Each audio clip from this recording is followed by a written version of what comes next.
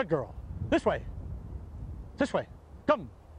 But there are concerned citizens in the United States who want to keep their old dreams. They are fearful of what they call the Mexicanization of America, the growing strength of Latino culture throughout the country, and that the border will disappear. President Reagan once said a nation without a border is not a nation. If you have people just flooding in, willy-nilly, millions and millions and millions of them, eventually they're going to say, taxation without representation. You know, we want to vote. So that means anybody can come into the United States and vote. Well, let's all flood in there and we'll vote the Americans out and we'll take over. Well, that's a good idea. We're tracking Mexico is regaining lost territory by migratory means. They are taking back lost territory, and Mexicans believe that.